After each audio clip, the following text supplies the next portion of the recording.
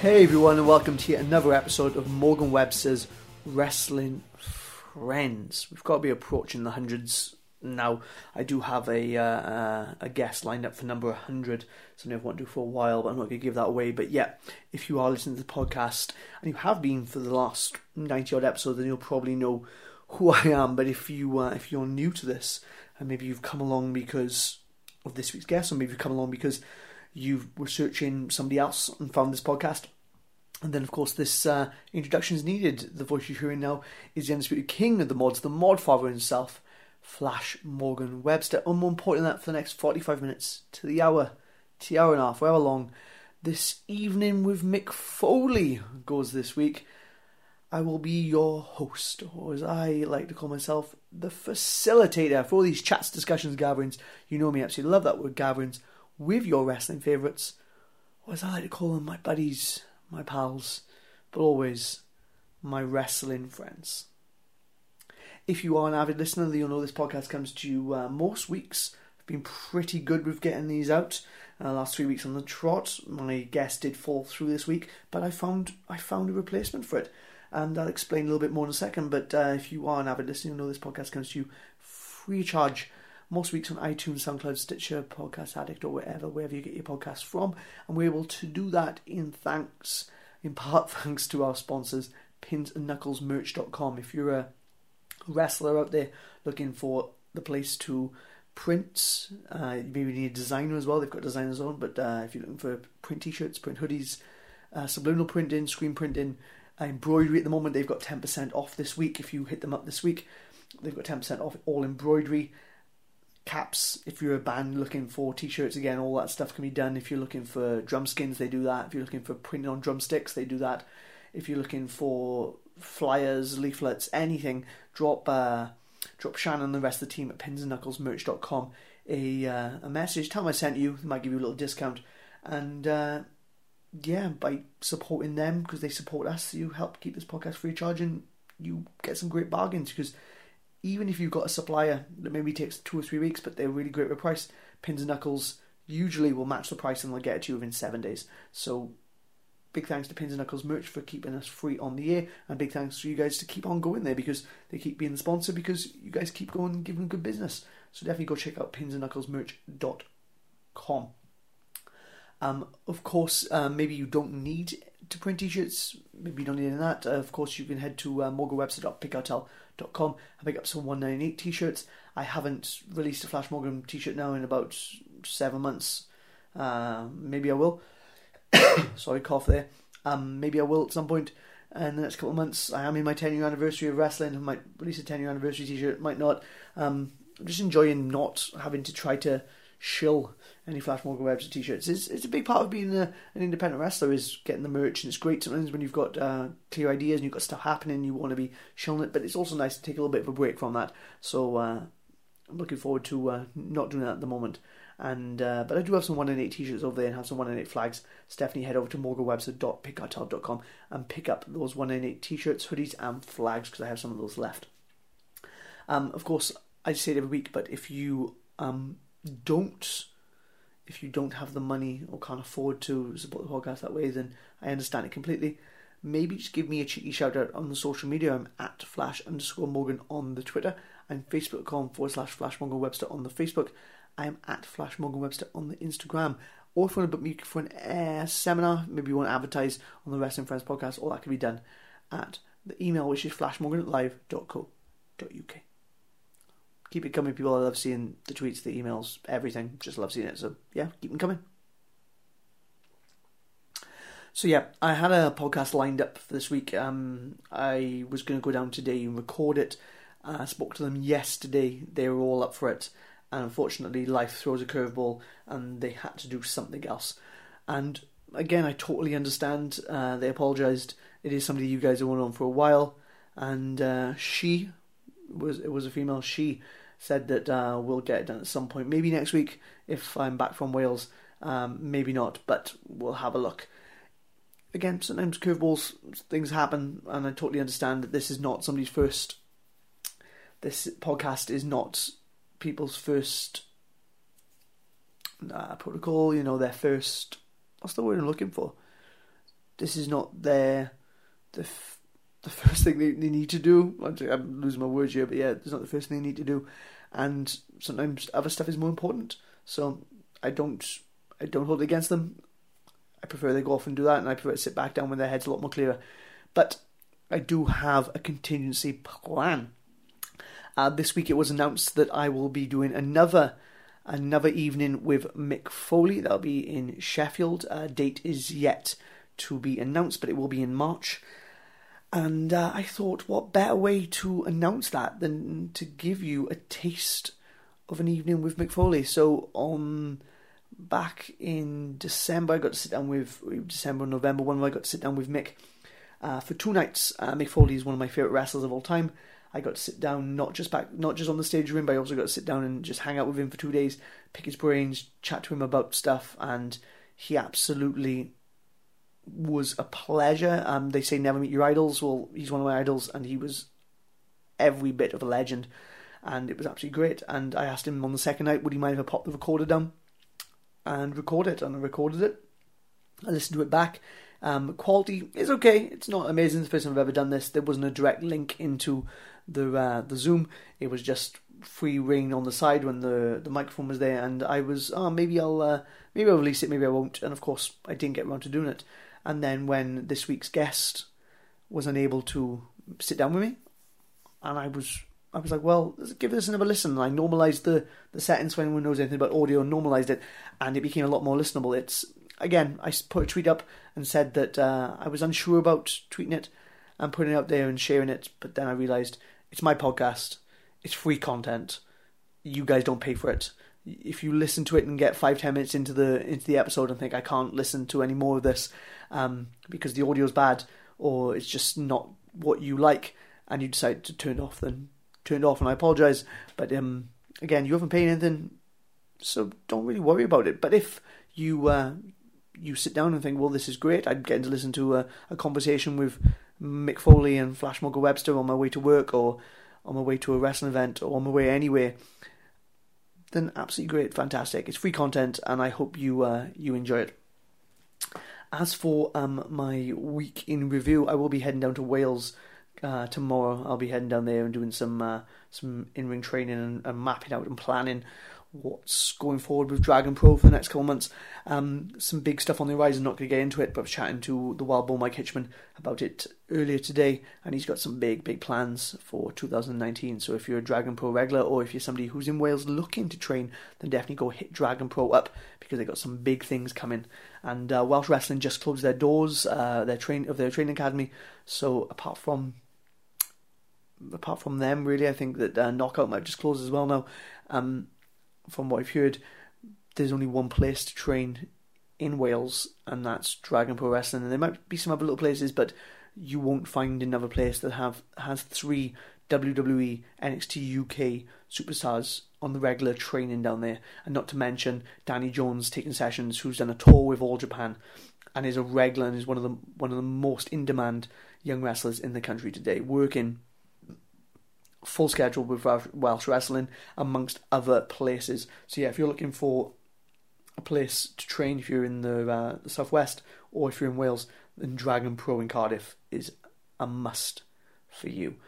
But yeah, that's pretty much my week in review. We're going to be doing a lot of stuff for Dragon Pro, and I'm just getting in the gym, just getting it done, just getting that shoulder mobility as good as I can, and really looking forward to the coming weeks and getting down to Wales next week, and maybe hopefully picking up a podcast with 1 or 2 people down there, or maybe I'll end up heading to a city near Stafford and getting this podcast I was supposed to get this week, but who knows, maybe not. But yeah, I guess that really does sum it up, and I'm not going to waffle on too much. All that's left to say really is sit back, relax, and enjoy what was a wonderful evening with Mick Foley. And if you do enjoy it, and it is something you quite like, then I'll look into doing some more live, because I haven't really done any live ones in a while, and I think it's something I need to do a little bit more. So I'll look into getting some direct feeds into the Zoom and seeing if I can figure out how to get some live podcasts on the go a little bit more. But yeah, sit back and enjoy what is a wonderful evening with Mick Foley. Here tonight because we're all Mick Foley fans. We're here because during the 90s, early 2000s, Mick touched our lives and he ignited a passion for wrestling that's never really went away. Am I right? Yeah. I like to say now that Mick is one of my favourites all the time. Mick is hands down my favourite promo guy all the time. He picks up a microphone and gets goosebumps. So the fact that I get to sit here tonight with all you and listen to some of his stories means the absolute world to me. And I'm glad I get to share it with all of you. Now, I know you didn't pay to come and see me, so I think without further ado, can we get on our hands and our feet and welcome the WWE Hall of Famer, Mrs. Foley's baby boy, Mick Foley!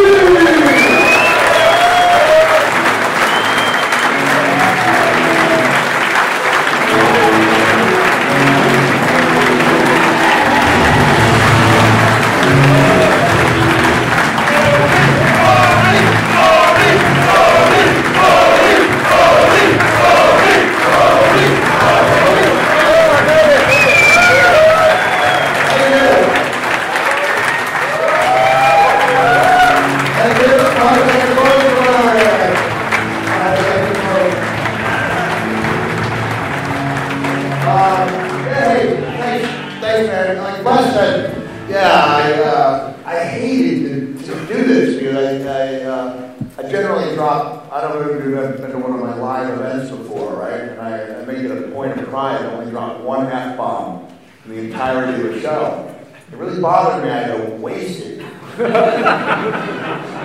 that guy. But yeah, he was kind of like, he was upsetting the show a little bit. Just kind of like yelling random stuff. And almost to a person, the guy who was yelling that stuff will feel bad about it the next day. And so the way to circumvent that whole feeling bad about it is just not to do it in the first place, right? So I also will pay more attention, so we won't let it get to a point where a guy is yelling about like 15 times before I tell him to shut the heck up.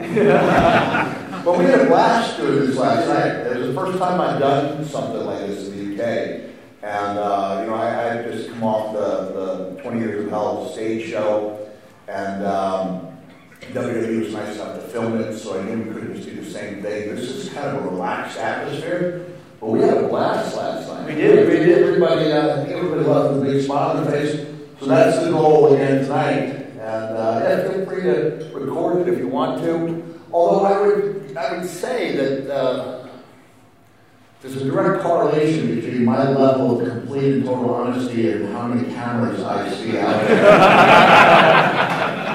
You guys can, this is not like a stage show, you can record this if you like. But I just met Flash the first time last night. We hit it off. We had a great conversation. We got to like 1/4 of the subjects that he'd drawn up. So we're just going to take it away. I do not know the questions, therefore he doesn't know the answers. We're just going to see what happens, all right? Yeah. You ready to have fun? By the way, it's in my rider. I get 2 bottles of water and a throne to sit on. I don't know about you, but I feel like a kid who's... I can't really get comfortable with this, but yeah, it's a throne fit for a king. For a king. So that's absolutely fantastic. What I do want to say though, Mick, is, and I've always started here, is with you last night when we were chatting and like we came upstairs and one of the first things one of the girls said was she's like, "You're so funny. She's like, oh, you're so funny. You made me laugh so much."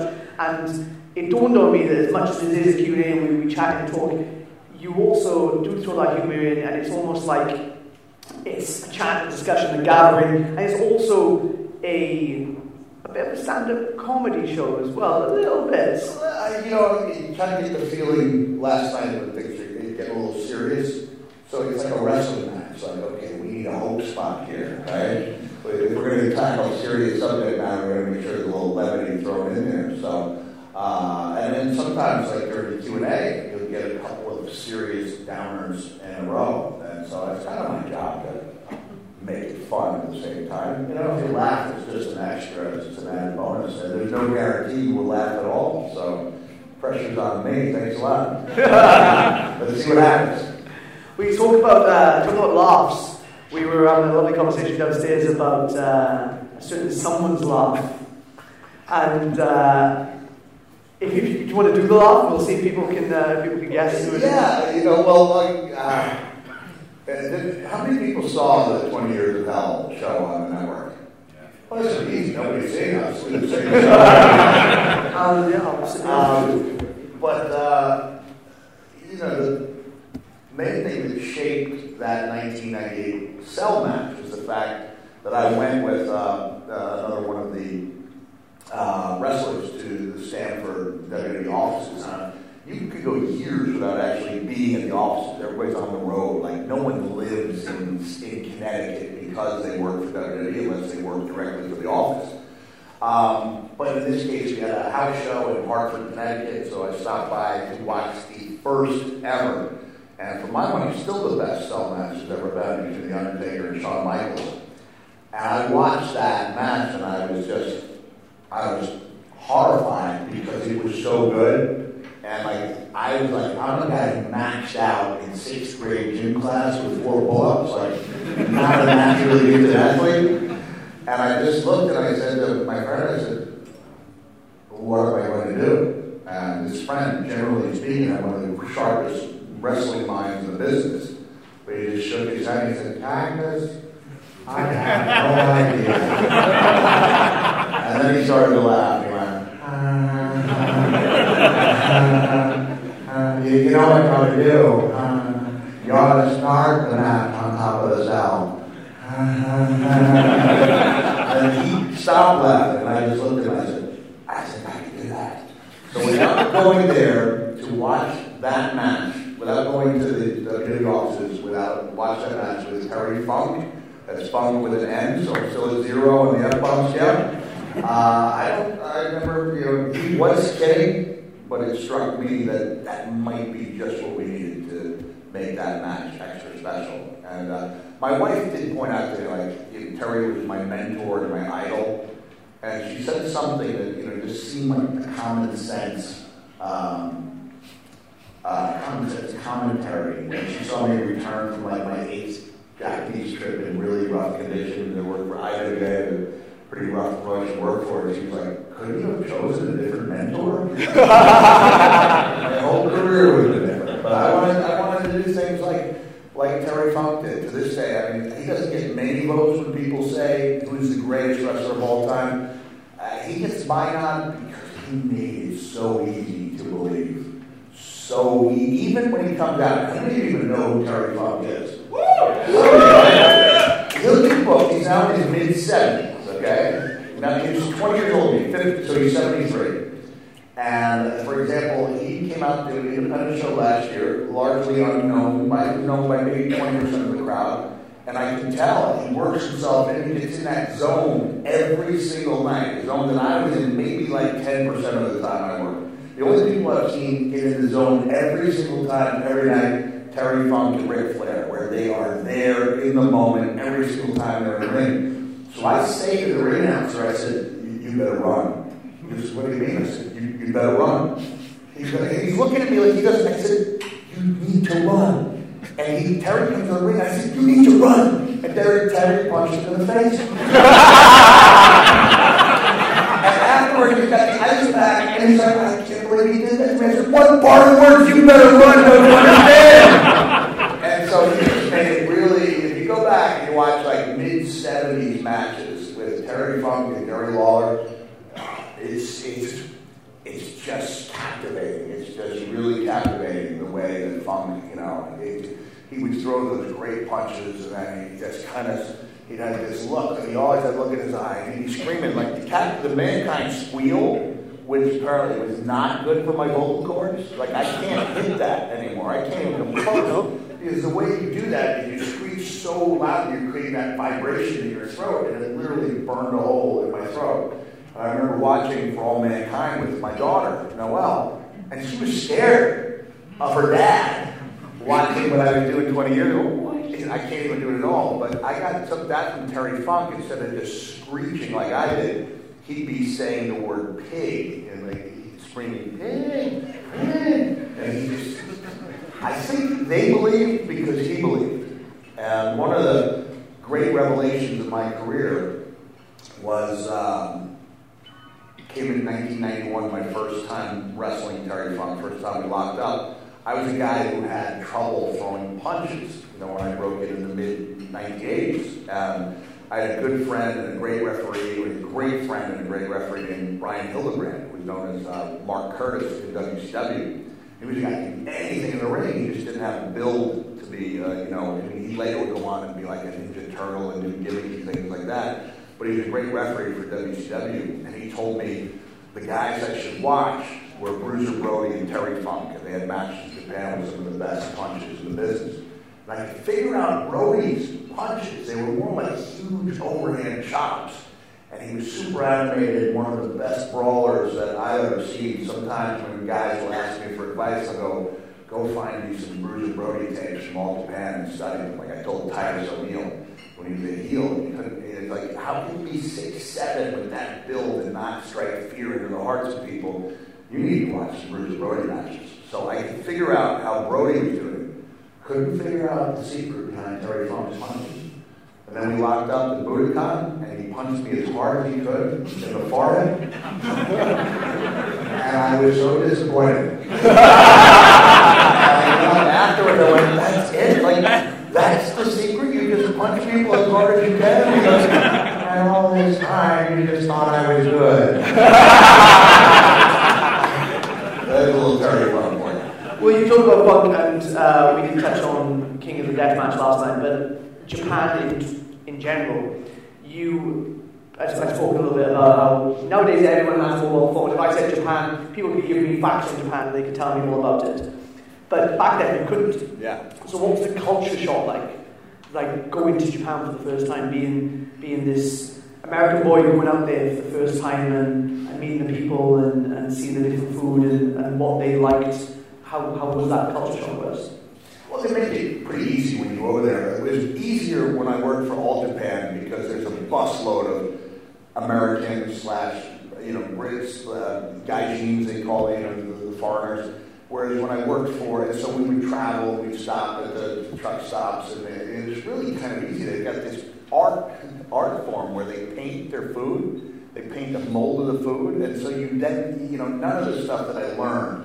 None of the words that I thought I would need. And I could only actually say the words that sounded like English words, like hot cakes were hot takeka, roasted pork was roasted poku. So I could say those words, and it turns out you don't even need them. You can just walk up to these pieces of art and go, I'll take that. But when I was with IWA Japan, Terry was the top. He was the top American, and the primary reason, I would say the only reason I went over there, because I did not think, somebody touched on all this last time, for all the advantages I had when I had my 3-year run with Ted Turner's WCW, I never felt like I really got the chance to really take the ball and run with it. Like, it was pretty clear I had to give it back. I was never going to get to go as far as I thought I was capable of going.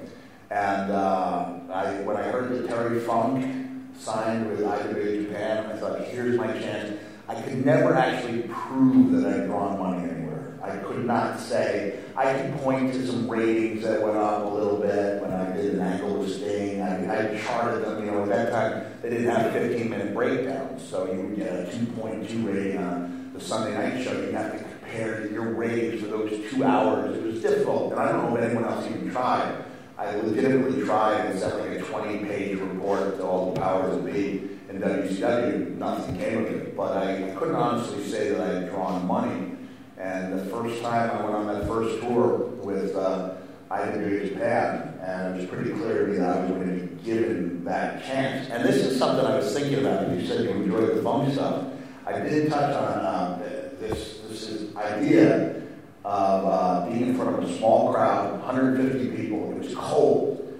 They booked the arenas in the south of Japan, and I guess because they were in the south of Japan, they didn't think they would have to heat the buildings. But we were barely over freezing. So it was like me, Rick Patterson from Edmonton, Canada, and Tracy Smothers, a veteran United States journeyman, huddled over a kerosene heater. And I saw those. I saw the ropes come down and the barbed wire go up. They had the wrestling, the young boys they call them, the trainees who would be taking, and they would do anything for you. You know, like, geez, you know, we were messing around with fire and things like that. Those kids would literally dive on you to put out the fire. They would do anything for you. One of the things I'm proud of is a couple of guys who ended up becoming big stars remembered that I was the only American who was nice to them. Because, you know, I'm not saying Tracy or Rick, but there were some guys who would be real stiff with them in matches, not give them anything, kind of treat them like garbage. But on that night, I was like, man, I got 20 minutes to transform into a different type of human being, you know.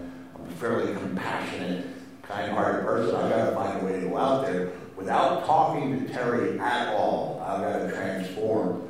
And I found a unique piece of music, and I felt like I was on a cloud. I legitimately felt like I could fly. And Tracy's mother went up to me and saw that look in my eye, and he said, Cactus, there's not too many people out there. Promise me you won't do anything crazy.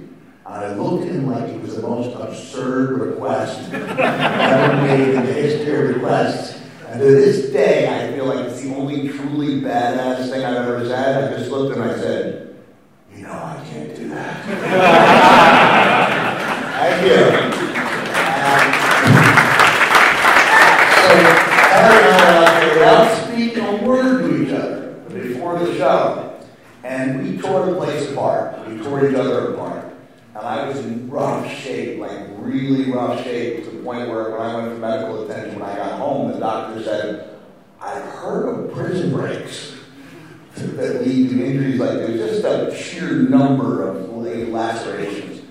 So I was in really rough shape, and I nearly got a couple of scars on both pinkies where I did the hangman move that cost me my ear in Munich, Germany in 1994. Looking back, probably should have taken that item off the menu at that point and not opted to do the same move that cost me my ear in barbed wire. But I did it.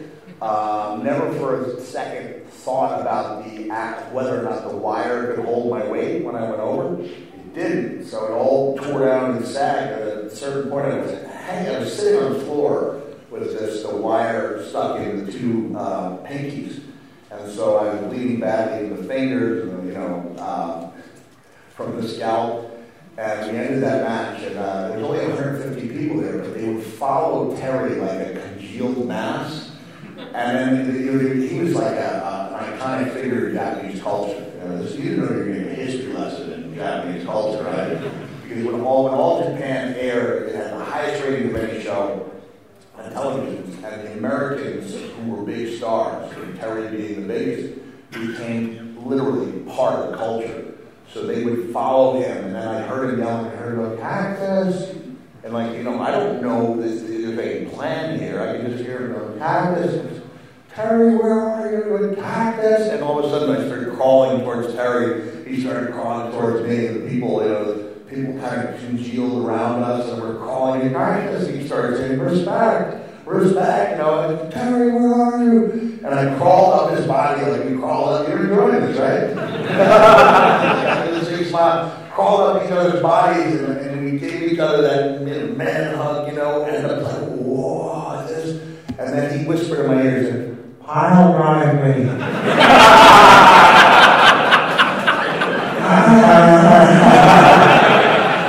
I piled drove Terry on the gym floor, and all the people were just going, whoa, and whoa. I just remember it was crazy because the showers were ice cold. We couldn't really take a shower, and Tracy helped me get my pinkies pushed in, and taped up. And I just remember it like it was yesterday. Terry rode with some of the Japanese fans. He was on the bus for the first 30 minutes. We stopped at the truck stop, and when he came on that bus, some of the Japanese, the wrestlers, they didn't know what was going to happen, and Terry came to the back. I just remember hugging him, for real, and I was just so happy. To this day, that's the match. I've had better matches for sure, and I don't even think that match would hold up, and it probably doesn't look great. It just looks gratuitously violent if looking back on it. But the idea that we went in there, in front of 150 people, with the idea that we could start planting the seeds for a successful promotion. And the lengths we went to do that makes that one of the matches that I'm proudest of, and probably the match that I'm proudest of in my career. Woo!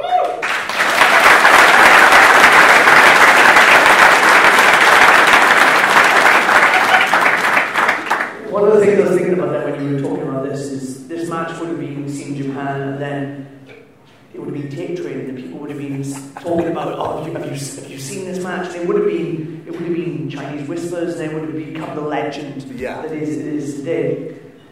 How do you think it would have been if that match had happened in today's standards, where it would have been available straight away on the internet? CCW! There's that guy.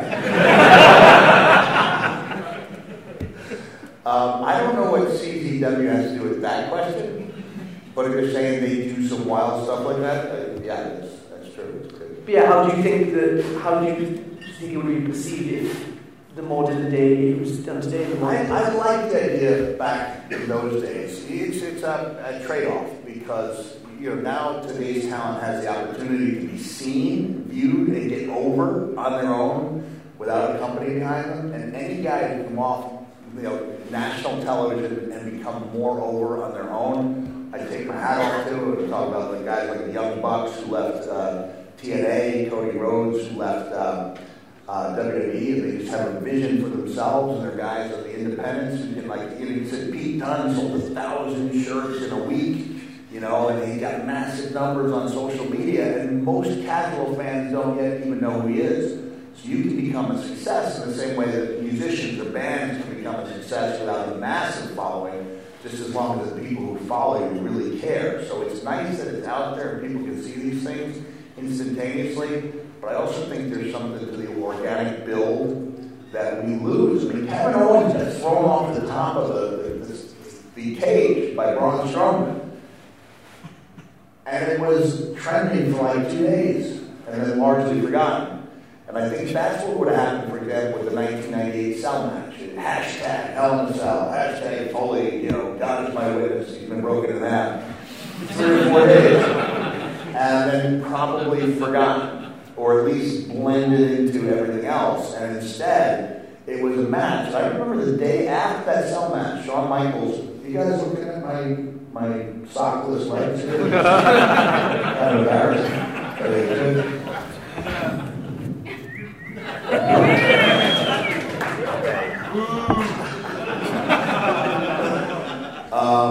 Shawn Michaels made a guest appearance, and he came back and he just said to me, he goes, hey, if they weren't going to mention the match, I figured I might as well. Because it wasn't talked about, it wasn't what we call the cold open, it wasn't leading to anything else, it was the end of an angle. It was actually like kind of a cold angle with a guy, The Undertaker, had a major angle with in 96 and 97. And so there was no feeling on my part that anything special had taken place. And crowds, if anything, were deader for me in those next couple of weeks than they'd ever been, or at least during my run in WWE. And then you could feel it, like rumbling, to where people started talking about it, and I, to this day, I don't know how it happened. Now, that's when people started calling me by my real last name. That's when the Foley is God things started surfacing, never proven, by the way. And I really benefited from something becoming legend, I mean, it became legendary. I think because it wasn't so easily accessible that people had to search it out. So I think it's great that you go on the network and find anything you want. In the same way, it's great that you go on, iHeartRadio or Spotify and find any song you want. But it's in the same way there's something cool about an Only the Goodie coming on your radio station, that surprises you. I think there was something to be said for having to search it out, and people made it a point to search out that match. They made it a point to search out the King of the Death matches, and I think I benefited from that.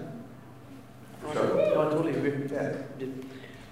Something you said last time, I got me thinking. You were talking about how, especially after the Hell in a Cell, you were a dark character, and then you became more of a light character. And there was something you said, and it sprung a conversation I'd had with somebody a couple of years ago, and they explained to me that Mick Foley made a career by being everybody's friend, and that's what it said, right? And he said that where everyone else was trying to be these dark characters, they were trying to be badasses, you made a career by being everybody's friend, especially when you made that transition over. How important do you think it is to have those characters in wrestling that aren't trying to be the badasses? And how important do you think it is today? Yeah. I think there are more guys out there willing to be nice guys. I think that there was an insecurity problem in the Attitude Era where kindness was seen as weakness.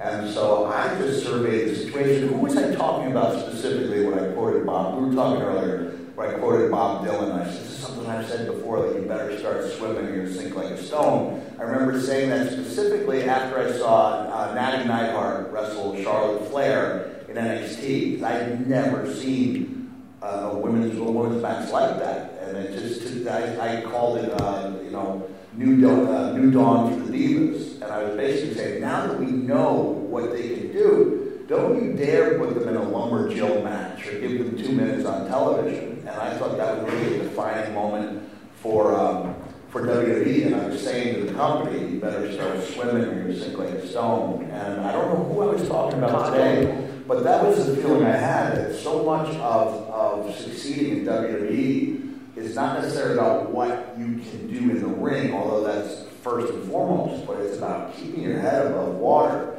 like trying to stay afloat, because otherwise, I'm not to overdo the water motif, but like a wave will come in, and the guys, for example, in the aftermath of Hell in a Cell, I wrote about this in Have a Nice Day, that like within a week or two, I remember giving a promo, and it was heartfelt promos. People weren't interested in listening at that point.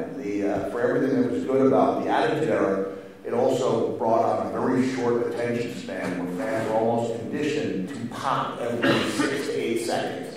There was a pattern to the promos, and if you dared go out there and speak for 30 seconds without a tag or a punchline, a catchphrase, a lot of the newer fans weren't interested in listening, and I very seldom dropped the F-bomb, but I did. I went back and I had Paul Bearer with me, and I was like, yeah, Percy, I still call him Percy, and he called me Mommy for reasons we won't. Well, no, I didn't.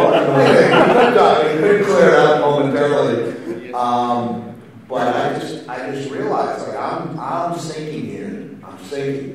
And I just surveyed the characters of the superstars, and I was like, there's great talent here, but nobody is daring to be nice. Steve Austin was so red hot that a lot of people thought, like I said, that kindness was weakness, and there were a lot of what I would call stone cold lights. And I just thought, the door is wide open for a kinder, gentler character. And I also thought that we were gearing the Attitude Era as if everyone watching our show was hip and cool, which is absolutely not true. And so what I did, other people have done it to a further extent than I did, but I like to think I was one of the first to really embrace my inner nerd and really bring that out, and turn it up to 11, and the difference was, it was almost immediate, to the point where if you go back and you watch where Mankind was June 1998, at the time of the Hell in a Cell, and compare it only 2 months later to SummerSlam, when I remember this, it sounds stupid. I said, yeah, if you're not down with that, I've got 27 words for you. How much would Chuck would you had people actually counting, like, he doesn't know how many words there is. And there was an angle where, if you remember, I ended up wrestling the New Age Outlaws by myself. Kane kind of turned on me, he didn't show up, and then he came out of something, threw me in a dumpster and attacked me with a sledgehammer, and so I covered that, I came out, bandage on my face, and I said, 2 things going for me. Number one, it was not a direct hit. Number two, I didn't look that good to begin with. And people started just catching on to this character, and they empathized with the character to the point where now it's every few days someone will come up to me and will say, I want to tell you, I was having trouble in middle school, high school, whatever the case, and they found something to relate to in that character. So I wasn't changing things with the idea of touching anybody's life. I was just trying to survive and trying to find the best way possible to do something a little bit different. And I didn't know it would have any kind of lasting impression. Honestly, when I retired from wrestling for good the first time, I thought I had about a year and a half shelf life. And if you would have told me that I could sit on the stage here, right here, in this part of the United Kingdom.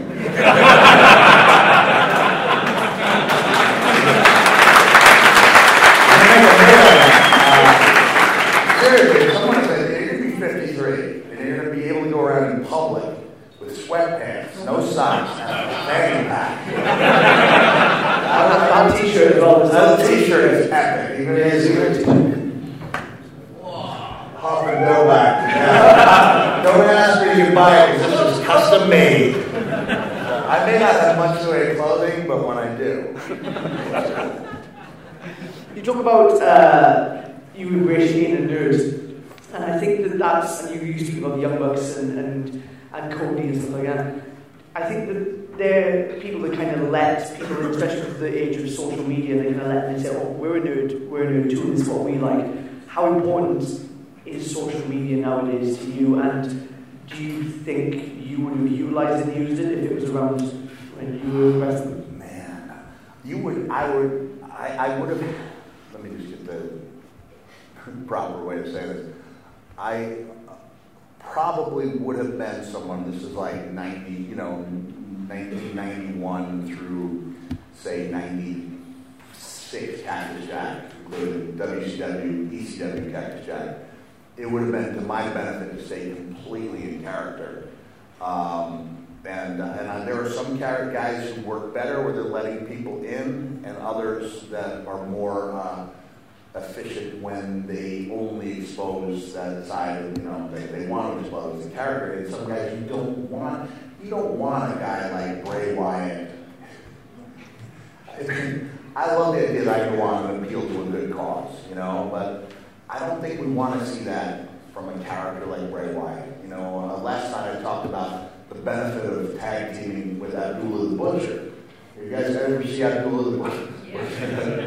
What was fun about that, it took all the pressure off it. You didn't have to remember anything. You didn't call anything, ever. Not a single thing. It would just be Abdullah stopping by like a restaurant, and I would see him he would take a fork and put it in his pocket, and then he would be taping it up and using it as a weapon in the match. And it was just action and reaction. That's all it was. And so, again, it might not have stood up by the standards of today, but there was a certain sense that the babyface was not just trying to win a match, but was trying to survive a war. And I think we missed that a little bit. But there's a guy you don't want to see Abdullah the Butcher coming out of character. And you and I mentioned last night that how much fun is Becky Lynch to listen to on social media? Because when I saw it, sorry about that. I don't want to brag, okay? But when I saw Becky, I think it was October 19th, and she was like, I had this idea. And I was like, what is it? I think I'm crazy, but what if I started referring to myself as the man? And I was like, I love it. And I said, you need to hashtag it. And then I told her, what else you need to hashtag? When she did that promo with Edge. And Edge said, but can you honestly say you like yourself? And Becky shook her head and no, you're right, I don't like myself. I love myself.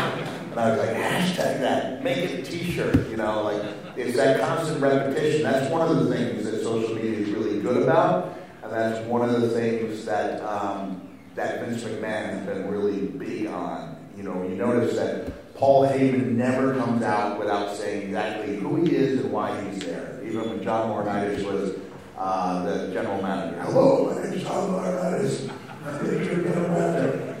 Really big on repetition because repetition works. So I like to think that if I had been, if social media had been around, that I probably would have utilized it well as a heel and then tried to, adapt and change. And some people do it really well. Others don't. And we do judge people by their numbers sometimes. So it's really beneficial to get on board. I wish I didn't have to. I miss the days And all I had to do was show up on TV holding my own book. You know, it was so easy. Literally, I was doing a Chef Boyardee commercial for WWE, and they had me. I don't know why they couldn't just superimpose the image of the Statue of Liberty in the background, but they had me out in the New York Harbor with the Statue of Liberty in the background, and I was holding aloft a can of overstuffed beef ravioli. and so this is a national campaign, right? And then I said, geez, you know, the Statue of Liberty is holding a book. And the guy goes, yeah, it's too bad, we don't have a book. I went, I've got a book. And there I am on a national campaign holding my own autobiography. So I miss those days. But again, it comes down to adapting, learning to swim or sinking like a stone, and so I think guys have to learn how to do it. If you can be the exception to the rule, it could be like a Dean Ambrose or a Kate McKinnon, you know, who's not on social media at all. It just kind of adds to the allure in some way. Well, you speak about Ambrose. He was the person that you were going to have your last run with. Yeah. What was it about Dean that drew you to him? Well, I got asked in 2012, Hunter. Every time Hunter would ask me to see me, I thought that meant I was getting fired as an ambassador for WWE. As a matter of fact, it was December. I'll get back to the Dean Ambrose thing. It was December 26th, the day after Christmas at Madison Square Garden, December 26th, 2011. And my kids were there watching the house show, and I would tape them as long as I'm still Mick Aspen Foley. I'm going to do that, you know. That was close. Yeah, close to it. And then he was saying, hey, talk to you for a second. And I firmly believed I was being brought into his office to be fired. And then he goes, I would like to know how you feel about being inducted into the WWE Hall of Fame. I went, I feel pretty good about it. But he several months earlier asked me, you're on social media. You like it? I said, it's okay, I'm learning. They had this idea of doing this. It was a great idea to do this social media angle. And I said I was all for it. I'd seen Dean at some of the house shows, dark matches, and I knew he was kind of a weird dude. And he did something where he came up to me when I was walking through the lobby at WrestleMania, and he attacked me verbally for being such a horrible influence on the next generation of wrestlers. And then we started going at it on social media back when he had a small Twitter account. Did you know about his background at this point as well? Like I learned it, but we were having some depth. And part of it was a UK issue because Dean started talking. He was putting out. Really, bothering you guys? Dean was putting out some pretty ominous things about seeing me paralyzed, seeing my children starve, and it was a little too close to home. You know, I was having some issues, with chronic traumatic encephalopathy that would later be diagnosed and be the reason why we never followed through with that angle. And I was like, hey man, I texted him. I was like, hey, did you? I remember saying to Dusty Rhodes, I was like, Dusty, you know Dean Ambrose? He was like, yeah, I know him. I said, he's kind of strange, Daddy, he's a strange dude, I think you could come with me and talk to him, and so I go over to Dusty Rhodes. I said, hey, Dean, can I talk to you? This is what we call a shoot, right? And Dean sees me and leaps over the guardrail, in front of all the other talent. And I'm like, oh, hey, come back, I need to talk to you. He comes back, he's looking at us, listen, man, you can say anything you want about me, but leave my children out of it, okay? And okay, just like that. And so now the next time I look on Twitter, he's almost threatening my children, And so I texted him, I was like, hey, man, I told you, please stop that. And then the next 4 hours later, here's something even worse. And I'm texting him, like, what don't you care about? I'm pleading with him. And then I erupted, I went crazy on the director of talent relations, screaming, that was off, and I cut some kind of promo. He really rattled me badly, And then I remember I was going to the wake of one of my daughter's teachers, and I get these 8 messages from Dean, and he's like, oh man, sorry dude, I'm from the UK, I didn't have any phone service. I'm just getting your messages now. So, in in his head, the fact that I went up to him in front of the boys meant that we were in on an angle together. So he was thinking when I said, please don't mention my children, and step on the accelerator. Really hit the children hard. And then it was like, and so we reached a point where, okay, all right, a huge misunderstanding. Let's go full tilt with this thing. And then I took the WWE Impact test for head injuries. And I was aware, as I was taking it, was not going well. To the point where, independent of WWE, I made my own appointment with a neurologist. And then the next day, John Laurinaitis called me and said, hey,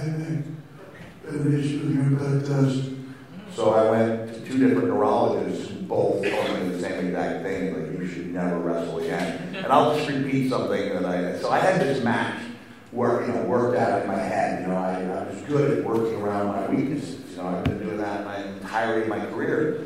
To the point where I was even going to ask The Undertaker for permission to come up through the ring, because I was going to have Dude Love's music play and have a pseudo-faux Dude Love come out of the stage with the dancing, and then Dean was going to think he had it easy with the least formidable face of Foley, and then I'm going to come up behind him through the ring.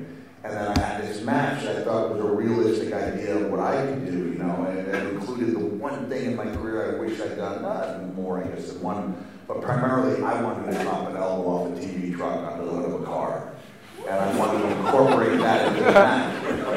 And when the neurologist, one of the top neurologists in the country, told me I should never wrestle again, I almost want this printed on my epitaph, like on my tombstone. The words I said to him, I looked him right in the eye and said, I can work an entire match around my left knee. He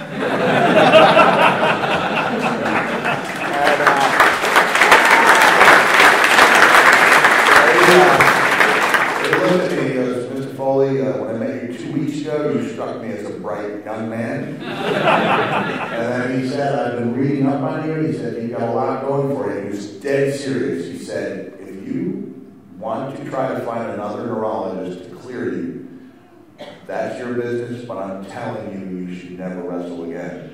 And then I felt like a big weight off my shoulders. And the first thing I did when I got on the highway, I called Edge. Because Edge he retired in a doctor's office too. And man, that was a good shoulder to lean on that day. And I felt the weight of the world off my shoulders. So yeah, that almost happened. But luckily, for Dean, it did not happen. Because if it had happened, then he would have come into the company 6 months earlier. And I mean, I don't care how good you are, being a success it's just a kind of continuation, it's angle after angle, promo after promo. No one angle makes anyone. No one person can make anyone. And I don't think he would have gotten to where he is had it not been for the coming in as part of the Shield, because that gave him longevity. So the best thing that ever happened to him was not wrestling me. We're coming to the end of this, but I did say last night that I had 15 points, and we got through last night. We got through 5 last night, didn't we? I know you're laughing. We got through 5. Tonight we got through 1, 2, 3, 4, 5. But I really want to get this last point, so I'm going to jump straight to the last one. And then don't worry, I think we can take a little break, right? And then we're going to come back for the Q&A. So if I ask this last question, then we'll take a break, and then we can ask their questions. What advice would you give to your former self if you were coming into wrestling, or any wrestler that's coming into wrestling now? What advice would you give? I would have had one more move in my repertoire, and I'm going to show it to you. Okay? Do you want to see it? Yes! You ready? Yeah. Let's do a drum roll first.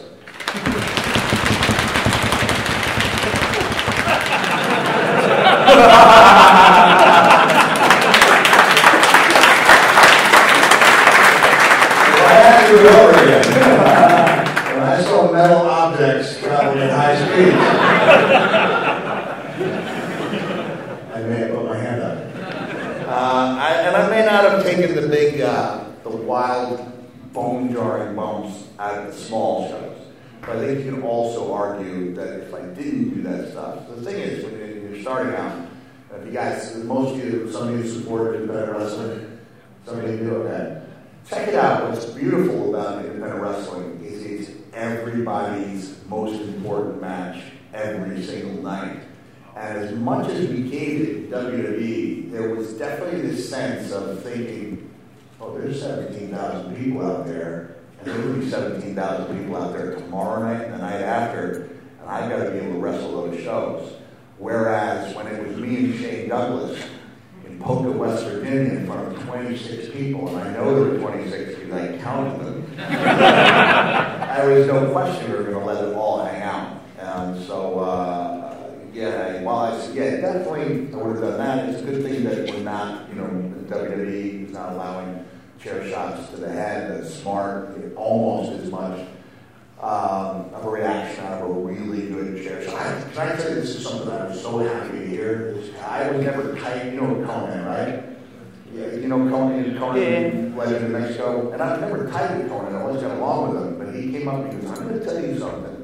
He goes, nobody has ever hit me as hard with a chair as you did. And I said, it was in the back too. He's like, yeah. And he goes, brother, I almost made you cry. And I said, and you checked your back to see if it was bleeding, didn't you? And he goes, how did you know? And I said, everybody did. I remember Sabu, as tough as he was, I hit him across the back with that chair, and he screamed. And he went, am I waiting? And the secret was, this is something I'll admit, that I stopped doing this the moment I got to WWE and found out my first opponent was The Undertaker.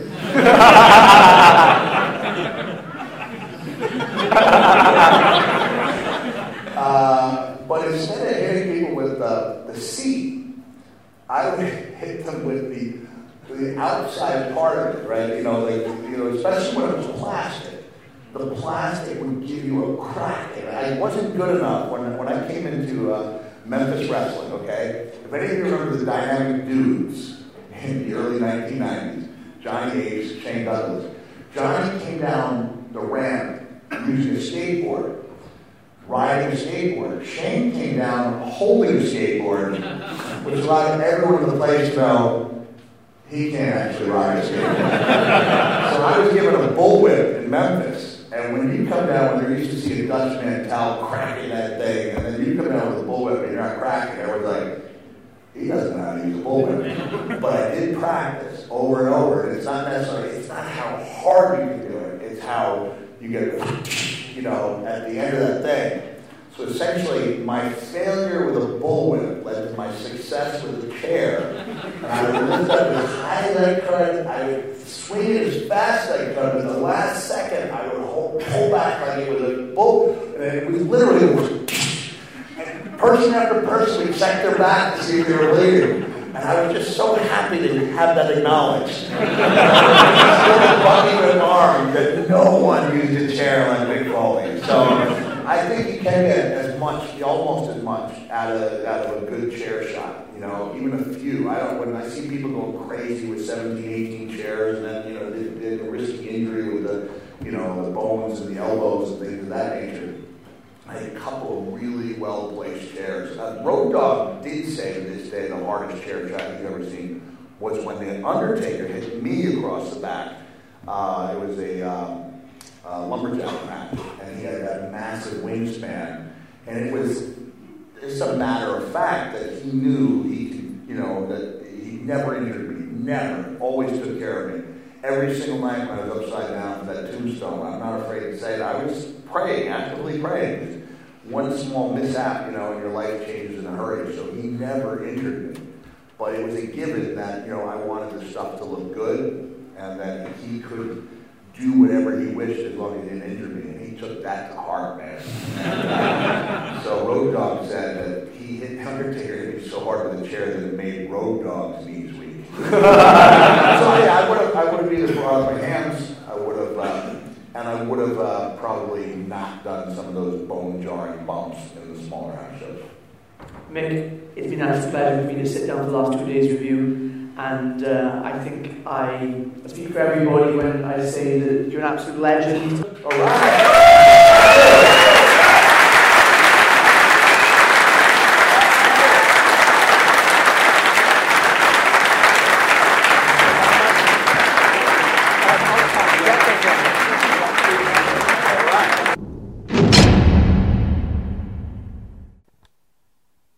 Are you still here? You there? Did you manage to get through all that? If you did, thank you very much, and I hope you enjoyed what was a wonderful evening for me.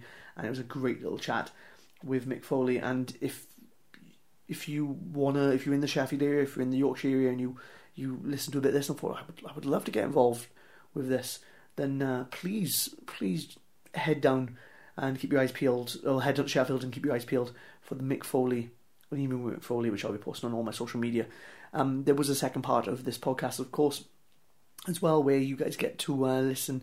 You guys get to ask your Q&A questions. So it's the first 5 minutes was me sitting and chatting with Mick, and the second half then was you asking the questions and Mick doing a Q&A. So yeah, if you're a big Mick Foley fan, if you're a little bit of a Flash Morgan Webster fan, then maybe head down to Sheffield or have a look, keep your eyes peeled, and come down and spend an evening with myself and Mick Foley, because as you heard from this, we had a lot of fun. So I guess that sums up another week. I'm being a bit quiet because it is nearly midnight, and my girlfriend is upstairs sleeping, so I'm trying not to wake her. So I'm being a little bit quiet. So apologies if you had to turn the volume up a little bit more on your iPod or your phone or wherever you're listening to this. But big thanks to Mick Foley for allowing me to record this episode. Big thanks to Pins and Knuckles merch for continuing to let me have this podcast free on the air. Big thanks to any of you who's bought merch in the last week, 2 weeks, 3 weeks, month, year, whenever you've bought merch. Big thanks, it always does help. And big thanks to anyone who hasn't bought merch but listens to the podcast on the regular and got through this week's very ropey and different episode. But if you have enjoyed it, please let me know on the social media. I'm at @Flash_Morgan on the Twitter. I'm Facebook.com/Flash Morgan Webster on the Facebook. I'm at Flash Morgan Webster on the Instagram. Or if you want to book me for any upcoming seminars, or you want to advertise on the Wrestling Friends podcast, all that can be done at the email, which is flashmorgan@live.co.uk. Okay, I think that sums up another week, and I think that's everything covered. Big thanks to Mick Foley, big thanks to Pins and Knuckles merch, big thanks to everyone, and big thanks to you guys for listening. I guess all that's left to say really is it's always a pleasure, always a treasure, and bye. Thanks for stopping by. Thanks, people. In a bit.